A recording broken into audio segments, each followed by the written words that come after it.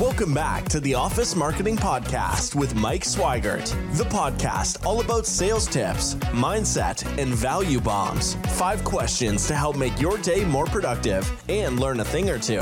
Here is your host, best-selling author, Mike Swigert.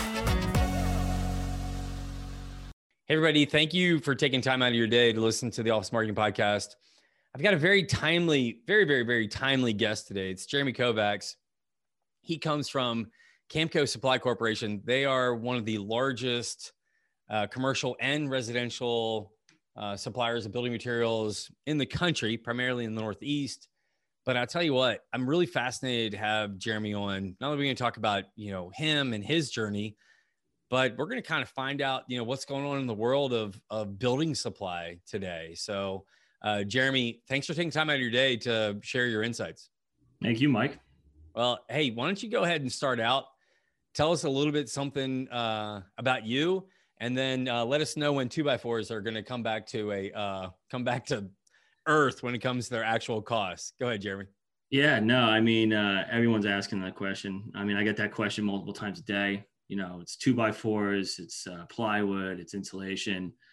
But basically, like you said, we're really large, mainly in the Northeast. My company, where we're based out of, I'm based out of Brooklyn, New York. I cover all of Brooklyn, Queens, and Staten Island. So we ship to all 5 boroughs, including upwards to Westchester. We also have a branch in New Jersey. So, population wise alone, that controls a large sector of building. And, we're mainly focused on commercial, but we do residential as well, because obviously everything's built with the same type of stuff. You can't build a residential high rise in New York without using steel studs. Obviously there's commercial on the bottom floors, so they kind of mix. Most of them are mixed units. So we deal with a lot of major projects, especially like Hudson Yards. It's still being developed. Downtown Brooklyn, which they're just building on top of each other at this point. So it's interesting seeing a lot of things turn, especially with, Amazon trying to get into Long Island City, seeing the reaction from that. Jeremy, we're going to stay not political. No mention of AOC when it comes to Amazon. We're very right down the middle on this show. That's what we do. Hey, I will tell you, I was in New York City. My oldest daughter's real big fan of musical theater. So we'd go up to the city a lot. Mm-hmm. And we walked across the Brooklyn Bridge. And I remember the entire time I'm walking across the bridge with my family thinking, oh my gosh, Brooklyn is quite a metropolis. Like you're counting the cranes. Oh my gosh. Yeah. There must've been 20 cranes, Jeremy. All right. So keep on going. Tell us more about you too, Jeremy. Yeah, no. So, I mean, we had a chance to discuss before the podcast, but, I come from just middle, kind of middle of the road. My mom was a bartender. My dad was a contractor. And, he owned his own contracting business, and he went on my parents divorced at a very young age. So I lived with my mom primarily. She was a bartender. Then she worked for a moving company for a majority of the years. And my dad had his own contracting business and then moved into sales for a really large ceiling manufacturer, which did very close business with Camco. And then sort of right before the recession, they hired him to come on board and run a division within Camco. So he went in, ran that division. They ended up closing that division and then making him in charge of Brooklyn, mainly Brooklyn operations and everything like that. And so then I was in high school. I wasn't really the best scholar. I didn't really follow all the rules. I kind of just, did what I wanted. And I got into a little bit of trouble doing that. So when I was about 15 years old, I got in a little bit too much trouble. So they were like, my dad goes, you're going to come work in the warehouse. And which means, in Brooklyn, we have a really large establishment there. Our warehouse, he actually painted the roof red, so you can actually see it from space. It's so big. It's like a football field and a half long. Nice. So that meant, summer filled with, taking cement bags over my shoulder, loading them onto pallets, helping out customers, doing this and that. And, but, I made a pretty good, I earned a pretty good amount during that summer. And I was just like, it's a good workout. It's nice working outside. and making a little bit of money. I was making more than any of my friends were making. But by the way, Jeremy, this is what I one, I'm a huge fan of yours. We click immediately, but you had two choices at 15. You could have either gone down the life of crime, which in New York City and Hoboken, New Jersey, you have plenty of options, or your dad could say, hey, cut the crap and haul cement bags for a summer, which I like your dad too. Like what a great gift he gave you that summer. Yeah. If you know my dad though, it's like, there was no option. He was like, you're going to come. He goes, you're going to come, you're going to work. You're going to make a pretty, and honestly, I got in so much trouble that my mom said no more and shipped me off to live with him. And I was living in Edison at the time. And then I lived in Summit with him. So, I went to Summit High School. I had to transfer high schools. Every single summer I'd wake up 4 a.m. because he never sleeps. He'd wake up and then he'd wake me up at 4 a.m., drag me to Brooklyn. And I had my permit at the time. So it was like, I'd work all day in the warehouse, sweat my ass off. And then I'd have to drive him home.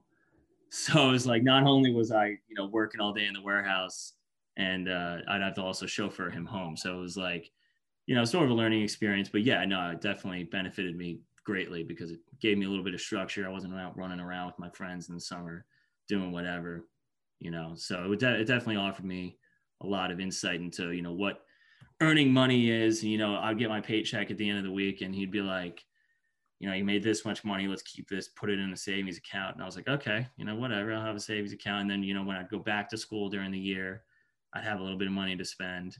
So it was, learning experience.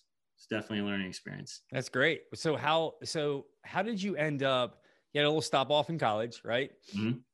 Spent a little time in Stockton, uh-huh. And then you're looking for a job. So I actually, even in Stockton, I still would come home. Like I didn't have a summer from that point on. Like when I turned 16, I didn't have a summer until I haven't had a summer, without working.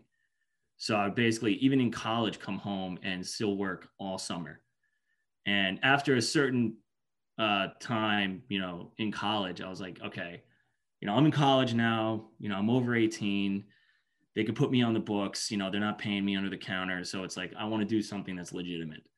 So with so much inventory, we have cycle inventory counters that, constantly, checking the turnover rate and checking in inventory, seeing how much we have, checking the discrepancies, all that stuff. And honestly, it's monotonous. You're going around counting pieces of lumber and pieces of steel and pieces of sheetrock. It's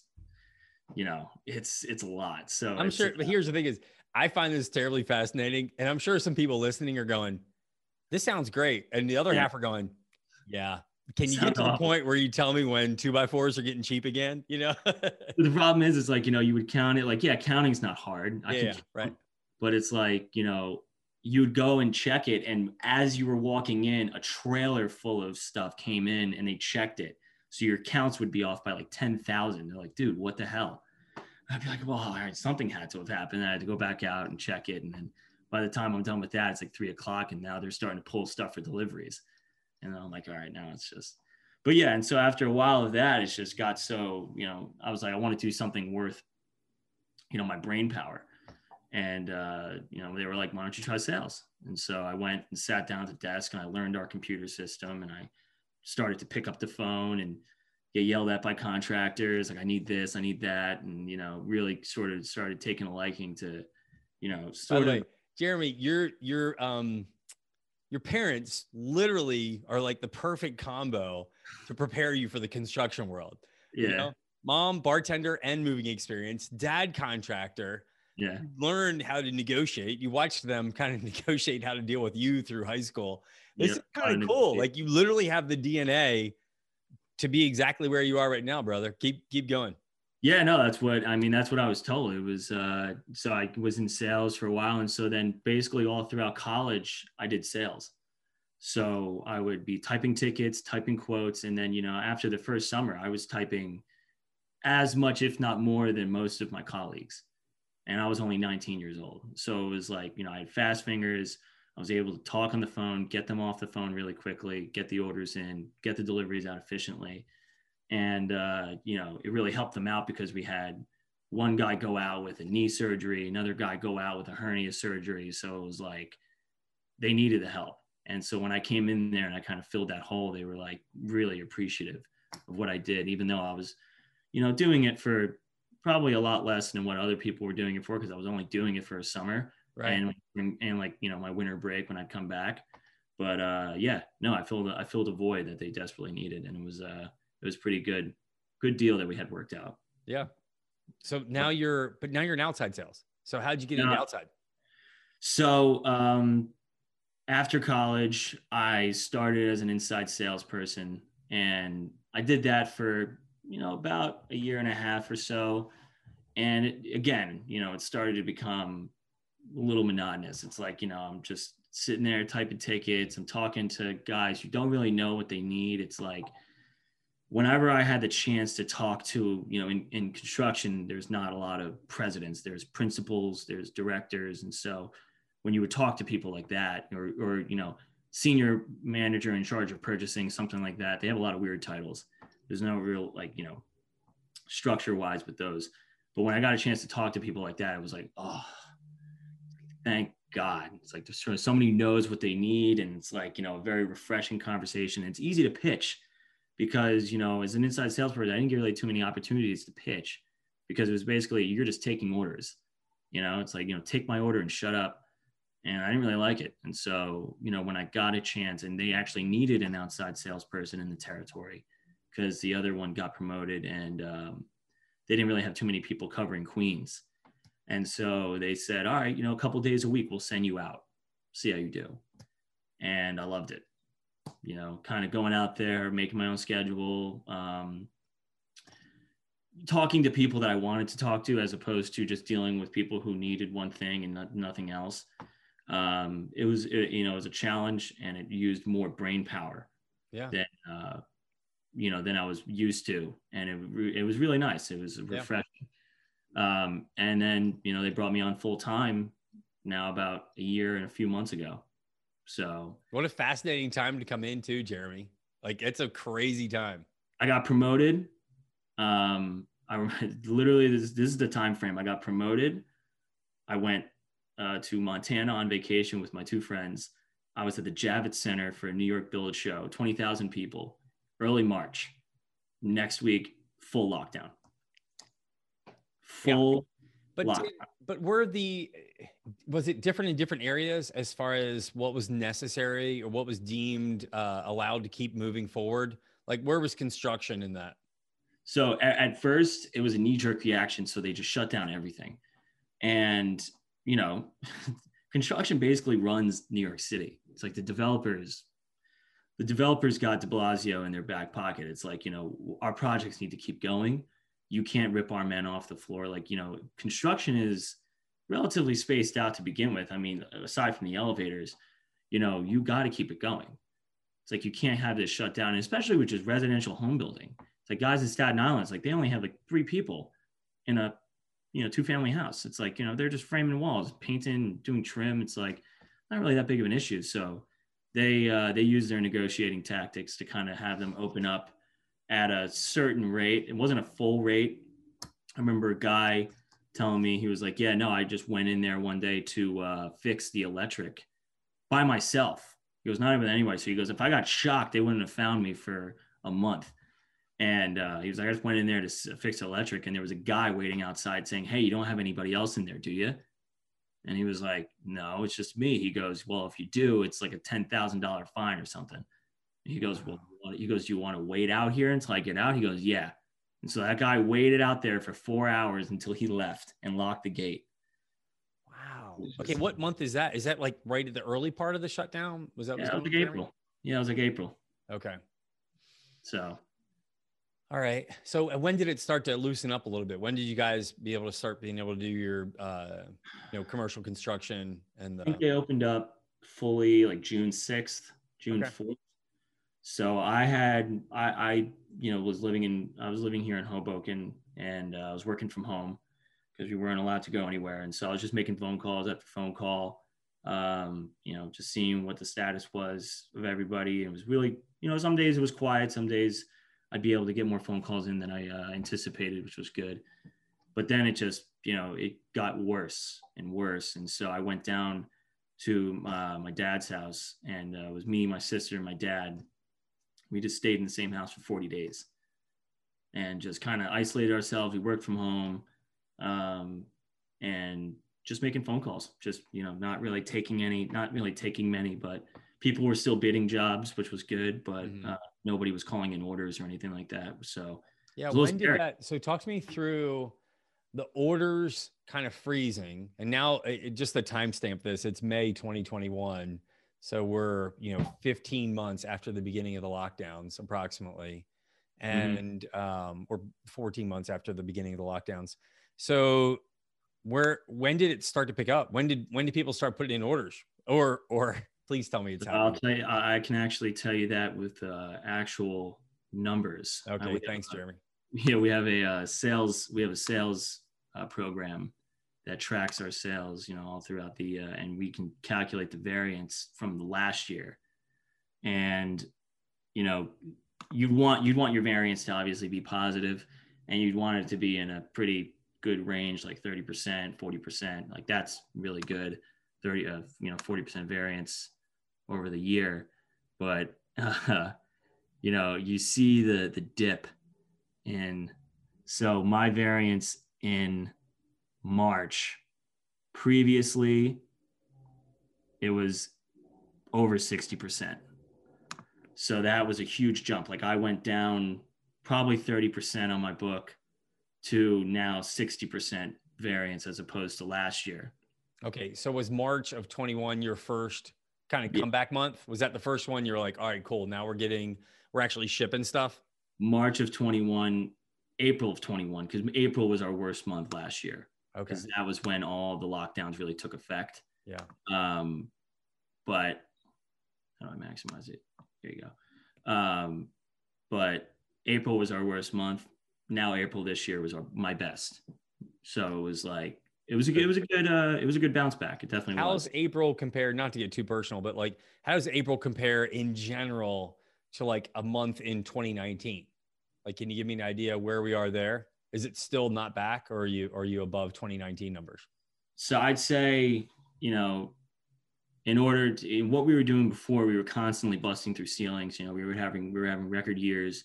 We were doing really well. And, I only got to sit in on, those outside meetings for a short while before I got put in full time. So I was constantly seeing like, hey, we're doing great, this and that, business is great. Let's keep going. Let's keep, doing this. And then, you don't really fully recover because obviously there's a lot of projects that are still on hold.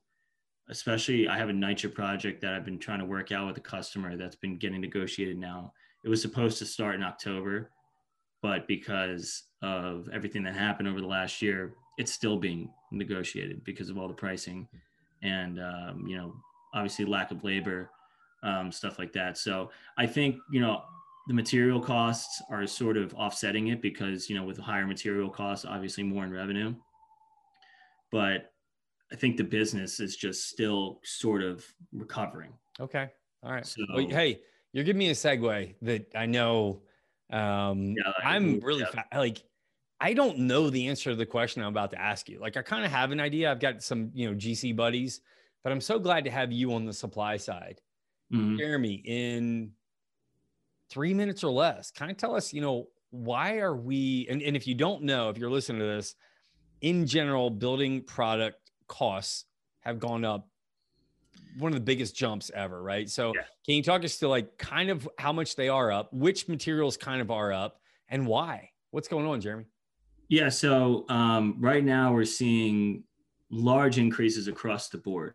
And when I say across the board, that means everywhere from steel, lumber, sheetrock to insulation, plywood, and, just basic GC necessities. And so originally it started with lumber because mills shut down, and also there weren't enough people to, the loggers went home. So there wasn't anybody really chopping down trees, and we had forest fires We had hurricanes. It was just if you look at 2020 as a whole, it was just catastrophe after catastrophe. And it really affected the supply chain when it came to lumber, especially because lumber is basically shipped through trains. So when those get disrupted, large backlogs fill up. And especially with the home building that followed after the pandemic, I mean, it was unexplainable. The home building exploded and the mills could not keep up with the demand. Eventually they had enough trees to kind of supplement, the raw material for the mills to supply, but the mills couldn't, they didn't have enough people working at the mill to begin with. A lot of people were collecting unemployment. So they were not able to pump out as efficiently as they could before. And now they have a huge backlog. And basically the mills set the price. The loggers aren't making money off of this because they are selling to the mills at the same price. The mills are setting the price for dimensional lumber because they cannot keep up with the extreme demand. And so, basically what that means is we're paying more to get 2x4s, which means you have to pay more. So ultimately it's hurting the consumer. And also, I saw a 2x4. My son, we were kind of talking about it. My son's 17, and we were kind of talking about building. I was telling him how I was about to have you on the podcast, and he goes, "Well, Dad, how much is a 2x4?" Yeah. And I said, "You know what, bud? I have no idea." I said, when we did our, such and such, I've done additions here at the house and closed in rooms. I said, I don't know, like $1.78 a 2x4x8, right? And he goes, "Oh, let's look on HomeDepot.com and see how much it was." And it was like $7.97 for a 2x4. And I'm like, I was like, wait, I know I paid less than $2 a 2x4. I mean, that's a 4X.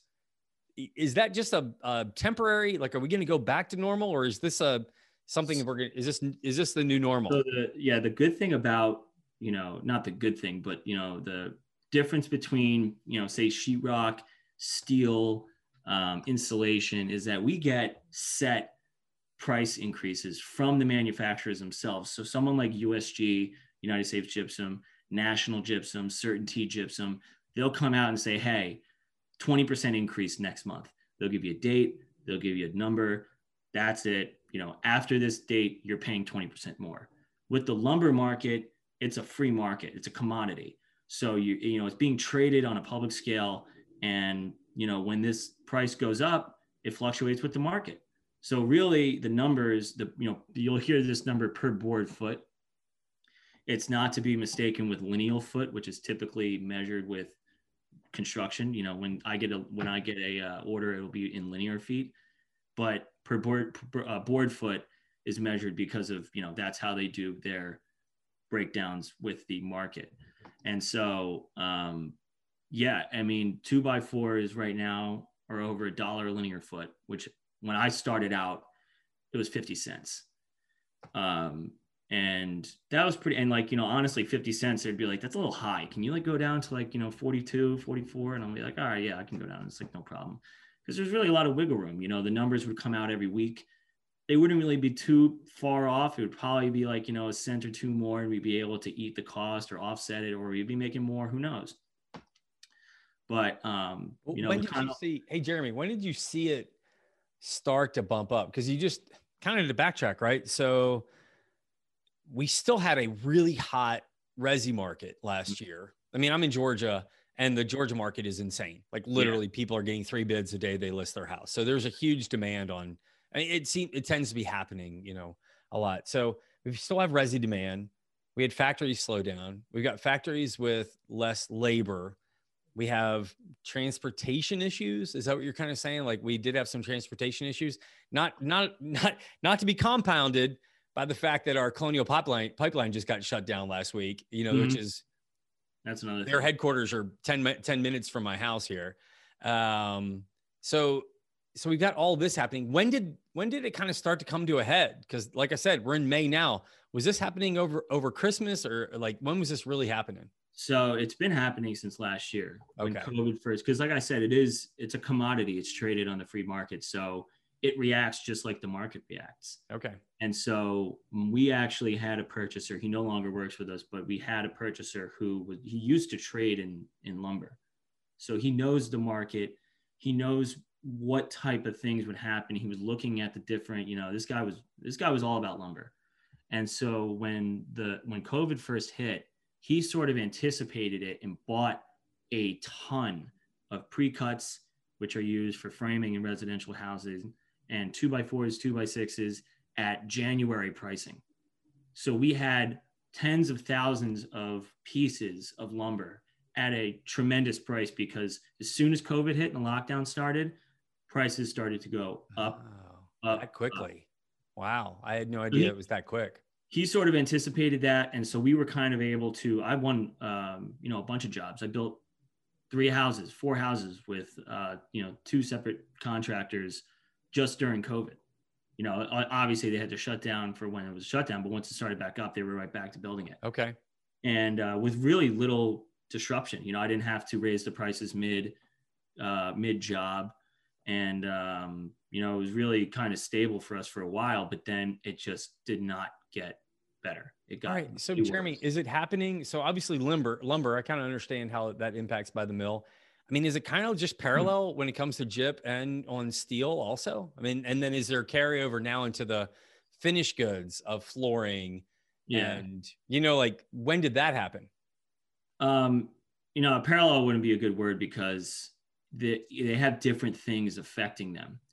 So with, right now there's a resin shortage, which you have to make, there was a resin shortage, but in order to make plywood, you take strands of, pieces of lumber and press them together with a resin to make the plywood. So during I think it was, if I'm not mistaken, it was during that cold front that hit Texas, and it was a widespread electrical grid just disaster. And a lot of petrochemicals come out of Texas. This episode of the Office Marketing Podcast is brought to you by Fusion Advisory. We help commercial contractors generate leads online profitably. Check us out at fusion-advisory.com. And so when those petrochemical plants shut down, huge, again, same thing, backlog in orders, large demand, no supply. So once they got back up and running, they probably weren't back up and running fully right away. And now they have to start feeding this demand. And again, they didn't have enough resin to make the plywood. Now CDX, which is a crap piece of plywood, not to say crap, but it's like, when you get to like birch and, different types of hardwood, plywood pieces, right? CDX is like, you use it to, walk on, like roofers use it to walk on. It's not really that big of a deal. It's crappy plywood, but 3/4 CDX is now over $70 a sheet. And how much was it 18 months ago? 30 something. Wow. Maybe. All right. I was selling it for 28. All right. So all right, Jeremy, I know you're not an applied economist, but you're a pragmatist. You're a child of a bartender and a contractor. You've got a great head on your shoulders. Get out your crystal ball, when will normalcy, and I'm sure you get asked this a lot, when are we getting back to normalcy? When do you see it kind of coming back to earth? I mean, honestly, I have this conversation all the time, and I tell everybody, I said, if I could predict that, I would not be working where I'm working. I would be making millions of dollars on Wall Street right now.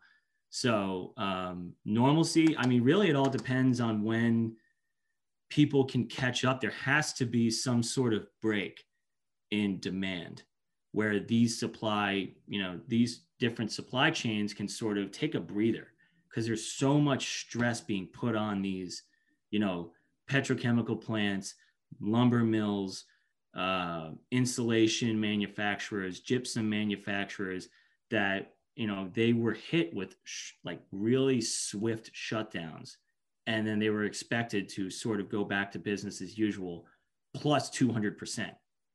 Because it's like you have so many orders that are backlogged that were still going on during the pandemic, and they were shut down. And now maybe half their workforce is out, because half of them, they don't want to come back to work. They don't feel safe. They want to collect unemployment. So it's like, no one can blame them. So, it's really a matter of when these guys can sort of get a rest. And, with the building industry the way it is, if demand were to slow down, it would be a really bad knee-jerk reaction on the economy as a whole. because then they would see, home building slowing down, and they're like, okay, well, people aren't applying for as many mortgages. I'm a big advocate for Rocket Mortgage. I own a lot of it, and they got hammered simply because people stopped applying for mortgages at a record pace, during a COVID shutdown. So it was really, they're going to write textbooks on this. I really do think so. It's going to be really interesting to see what happens over the next, year or so, 3 years, what the after effects are going to be. Yeah. It's fascinating. You would say that, because as a student of life that we both are, right? We're both kind of just consummate learners, consummate observers. Yeah. What a fascinating time. I was born in 1971, right? A lot, many years ahead of you. I don't know if there's been a more action-packed, 15-month period in my entire life than the last 50. I mean, again, not to get political, we're talking literally about just lumber, steel, and gyps supply. Yeah. And how it impacts, all these different parts of the country, let alone a change in political regimes that are running our country. And it's sort of it's a really fascinating time. I almost want to have you back on in like 6 months, and let's kind of do like a recap and say like, hey, what's going on? And like, you could be my building commodity guy. Hey, Jeremy's back on to give us a quick update. Yeah. What's going on? Happy to do it. Yeah, definitely. Like I said, even from the beginning, because it was just one thing after another, not to, obviously, like you said, not to get political, but it was just like, with my job and what was going on in my business, and then turning on, CNBC or something like that, like Fox Business, and you're just seeing all these things. You're just going, when is it going to stop? Like, my head was spinning. And then, especially after the last election and everything that happened, I was just like, my kids are going to be in history class, and they're going to have history, American history, and then 2020. Well, I know, it's crazy. It is absolutely fascinating. All right. So Jeremy, seriously, let's put it on the schedule for like November of this year. Let's come back and we'll recap. I'm going to record another one. We're going to talk about sort of commodities and what's happened, and do like a state of building materials. But let's kind of wind down and talk a little bit about you. Tell me, if you had to pick your dream infield for the Yankees anytime.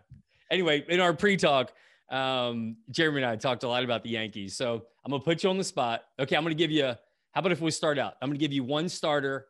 It's Game 7. Yes, it's against the Braves, my Braves, but it's Game 7, one starter, any starter in Yankee history. Who are you going to throw on the mound?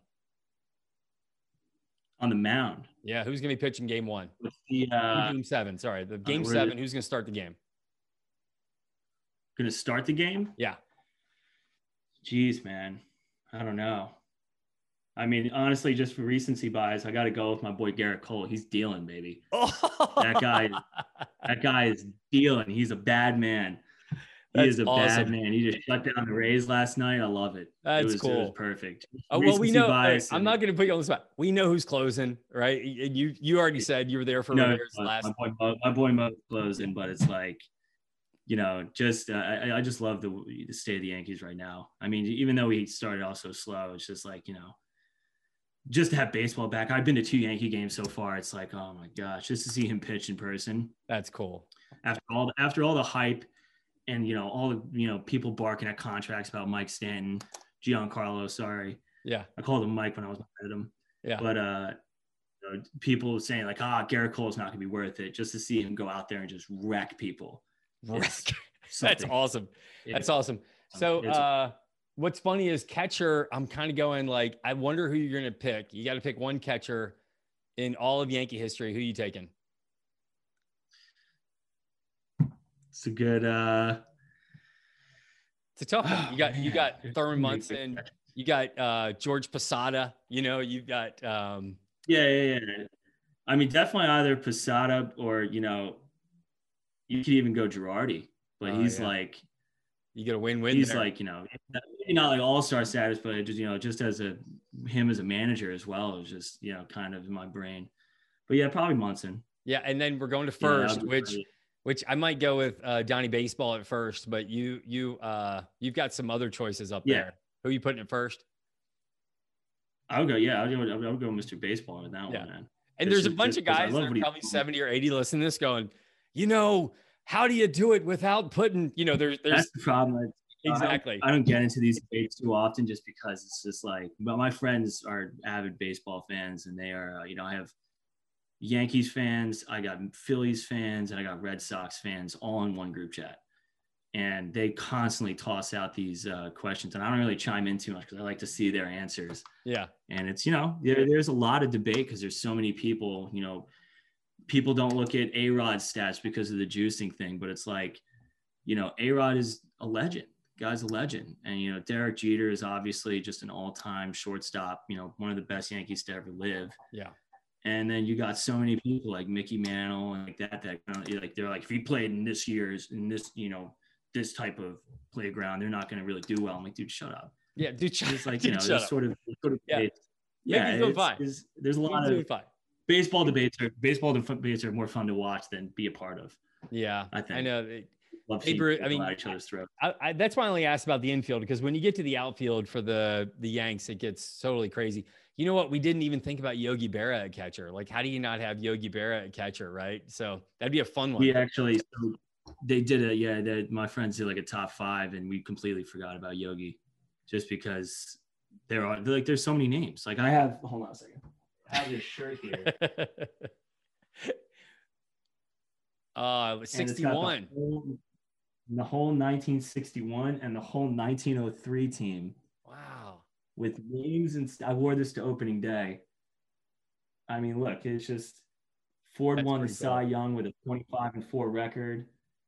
It's just MVP at all AL MVP. Maris added 142 RBIs and 132 runs to his 61 homers. I mean, yeah, that's pretty solid. It's insane, man. So it's like, there's a lot of people. There's a lot of people you can name. You don't want to forget anybody. So yeah, and there's also Lou Gehrig, Joe DiMaggio. They didn't suck either. They were pretty solid. Pretty solid humans too. Hey, listen, if somebody wanted to get in touch with you, Jeremy, and learn more about, just sort of like lean on you as their easy button when it comes to, building supplies up there in the Northeast, how would they get in touch with you? I would just go on my LinkedIn. I'm pretty active on LinkedIn. I repost a lot of, I follow a lot of construction communities. I follow a lot of economy communities in the whole. So you can just go look at me up on LinkedIn. I think it's just Jeremy Kovacs. Mm-hmm. It's JeremyKovacs.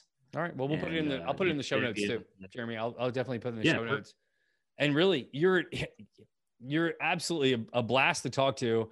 I love your pragmatism, your approach to construction. You're just a walking reality check, man. I really appreciate you taking the time and sharing. I'm serious. I want you back on in 6 months because your sharing of actually what's happening in the industry is going to be really important. And I appreciate you, Jeremy. I appreciate it, man. No, you actually did send me one thing that I wanted to, I hope you were going to bring up, but it was the foursome. Oh, you want to foursome? I was hitting you with the baseball. Okay. Jeremy, I'm going to give you, all right, it's you and 3 guys. Who are you going with? Who are you taking? So I actually had 2 scenarios in my head when I was thinking about it because I wrote it down. I was like, that's actually a great question because I used to answer that question all the time. But it was, I would love to be a part of just have Tiger and MJ and then me and a buddy. Just see those two kind of go at it. And then me and my friend just kind of share some beers in the golf cart. I mean, we would end up broke, but it's like, I don't care. I'll bring my whole bank account to watch that. And by the way, if you could have Phil in there, I mean, I've heard stories about Phil and his, the way he lefty and Tiger, and he's very competitive and he loves to raise the stakes. He is he's an absolute rock star, infamous for it too. But MJ and Tiger, I mean, arguably 2 of the greatest athletes to ever put on their respective uniforms. I mean, obviously Michael Jordan. Competitiveness would just be insane. And dude, Michael Jordan, he's the greatest. I mean, he's the greatest. You're trying to get Tiger to open up his wallet. I mean, it would be so incredible. And I also had one that I'd like to watch, which would be Lefty and Tiger and George Bush and Donald Trump. That would be hilarious. I would just watch that from a cart or have it televised or something like that. Yeah. Just both of them in all of those guys in their prime, just like kind of going at it. And it'd be hilarious to watch. That would be great theater. I think you're onto something, you know, but the match between Tiger and Phil a couple years ago got great ratings. I think the match that you're talking about, George Bush 43 versus Trump 45, I think would be a fascinating battle. I think that would be it would be good. It would be good theater. I think it would be very good theater. We can actually, you know, see if Trump does in fact give himself 5-foot gimmies. Oh no. You know, he's definitely has his eraser out. I'm pretty sure he's got his eraser out on that one, you know? So, funny, seriously, Jeremy, thanks again. And look forward to talking to you soon. Thanks, brother. Well, thanks, Mike. Thanks for listening to the Office Marketing Podcast. Be sure to join the conversation on our YouTube channel, LinkedIn, and Facebook pages. If you enjoyed the episode, head over to iTunes to subscribe, rate, and leave a review. Thanks for listening, and we'll see you next time.